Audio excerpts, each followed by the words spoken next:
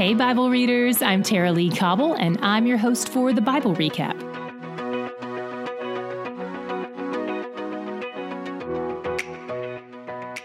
Today's reading has a lot in common with yesterday's reading. We covered the first half yesterday, so today we'll recap the last half. And it may not be suitable for little ears, so use your own discretion. When we left off, Jesus had just gone through 6 trials and was ultimately handed over by Pilate for crucifixion. At this point, he's been mocked and beaten, had a crown of thorns put on his head, and I'm guessing they didn't do that gently. Then on his way to the cross, Pilate either personally flogs him or orders him to be flogged. The Jews have a rule that they can't flog a person more than 39 times, but Pilate is a Roman governor, and the Romans have a reputation for being more cruel than other governments. They want to strike fear in the hearts of the insurrectionists with public beatings and visible crucifixions. So we don't know how many times Jesus was beaten. We just know from the prophecy of Isaiah 52:14 that he seems to be beaten beyond human recognition.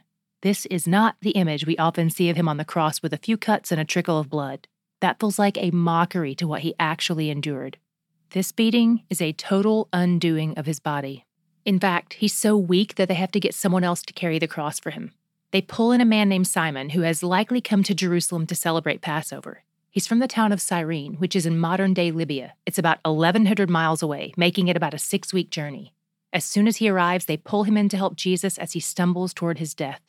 By the way, most historians indicate that Jesus would have been carrying just the crossbeam, the part that goes behind the arms, because wood was scarce in Israel, so the Romans would often use a fixed upright over and over, and it was possibly just a bare tree trunk that they would nail the crossbeam to.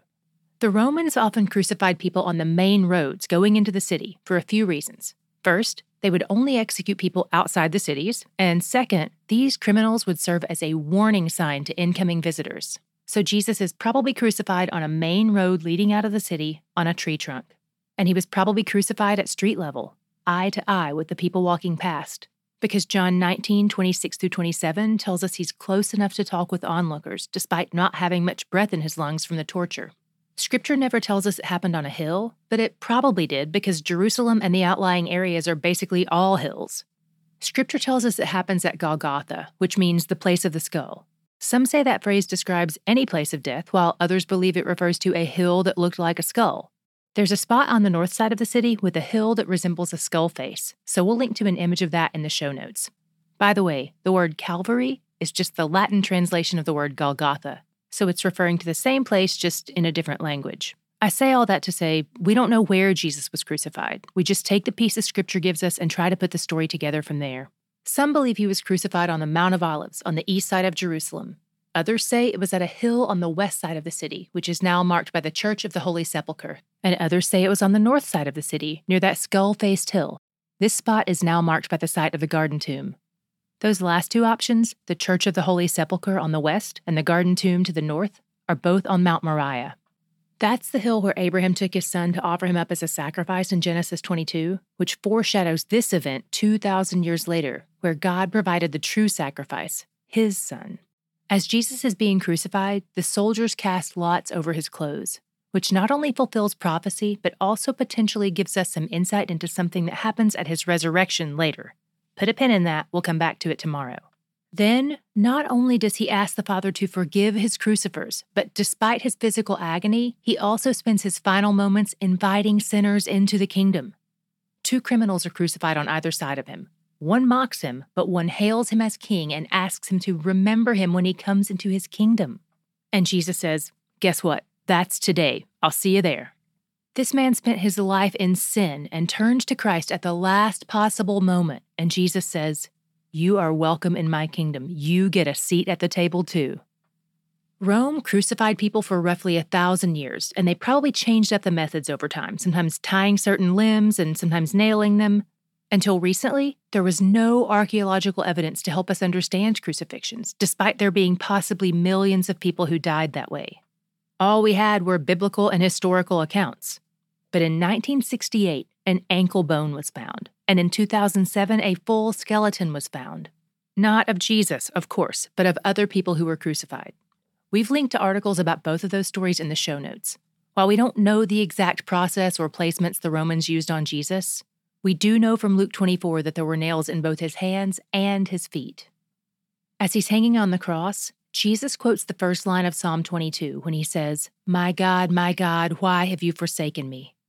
Most people believe this points to a separation between God the Son and God the Father in that moment. They say it's because God can't look on sin. We even sing a song in church that says, "The Father turned his face away." But based on Scripture, I think that's not only not what happened, but I don't even think it's possible. Let me unpack that. Psalm 22 was written by King David, and parts of it are certainly prophetic statements pointing to the Messiah. But here's what many people forget.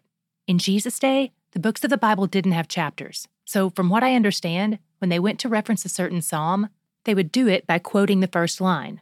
So here's what I think may have been happening in this moment where Jesus is on the cross quoting the first line of this psalm. I think it's almost as if he's saying, hey, remember that psalm about the coming Messiah, that prophecy David wrote? It's about me. This is it. I'm it. Here's why I think this is important.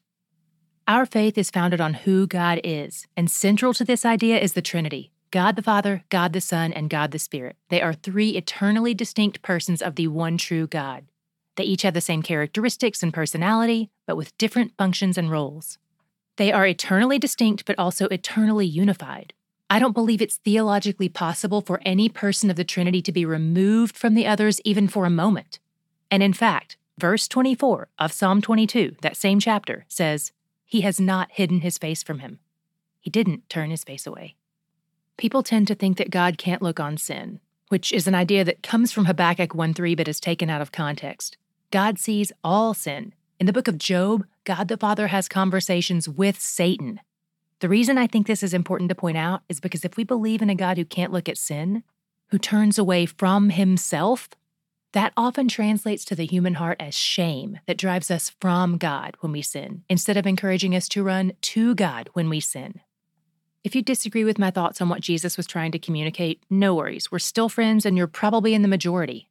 I just try to point out this angle anytime I encounter this conversation in case it's a new idea for some of you. We'll even link to a few things in the show notes that may be helpful if you want to dig into this further.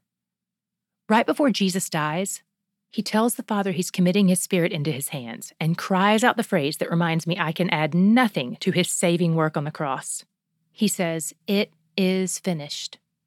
When they come to make sure he's dead, they pierce his side and both blood and water pour out. We've linked to an article that explains in graphic detail what is happening to his body at this time, but the summary is that he probably dies of a heart attack. How fitting. Because the sun is about to set and the new day is about to start, when where they can't do any work, they get him off the cross quickly. A man named Joseph asks for his body and buries him in his own tomb nearby. Then Joseph and Nicodemus and a few women are there and they wrap him and anoint him, then roll the stone over the tomb. These tombs are often cave-like, and a big rock is used to cover the mouth of the cave.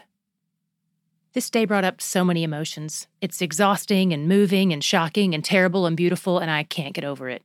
Picking one God shot was challenging, but I decided to focus on the miraculous things God does that barely get a sentence. These are from all four gospel accounts. In Matthew 27:52-53, we saw that there was a great earthquake and people who were dead and buried suddenly resurrected and walked through the city. He brings the dead to life.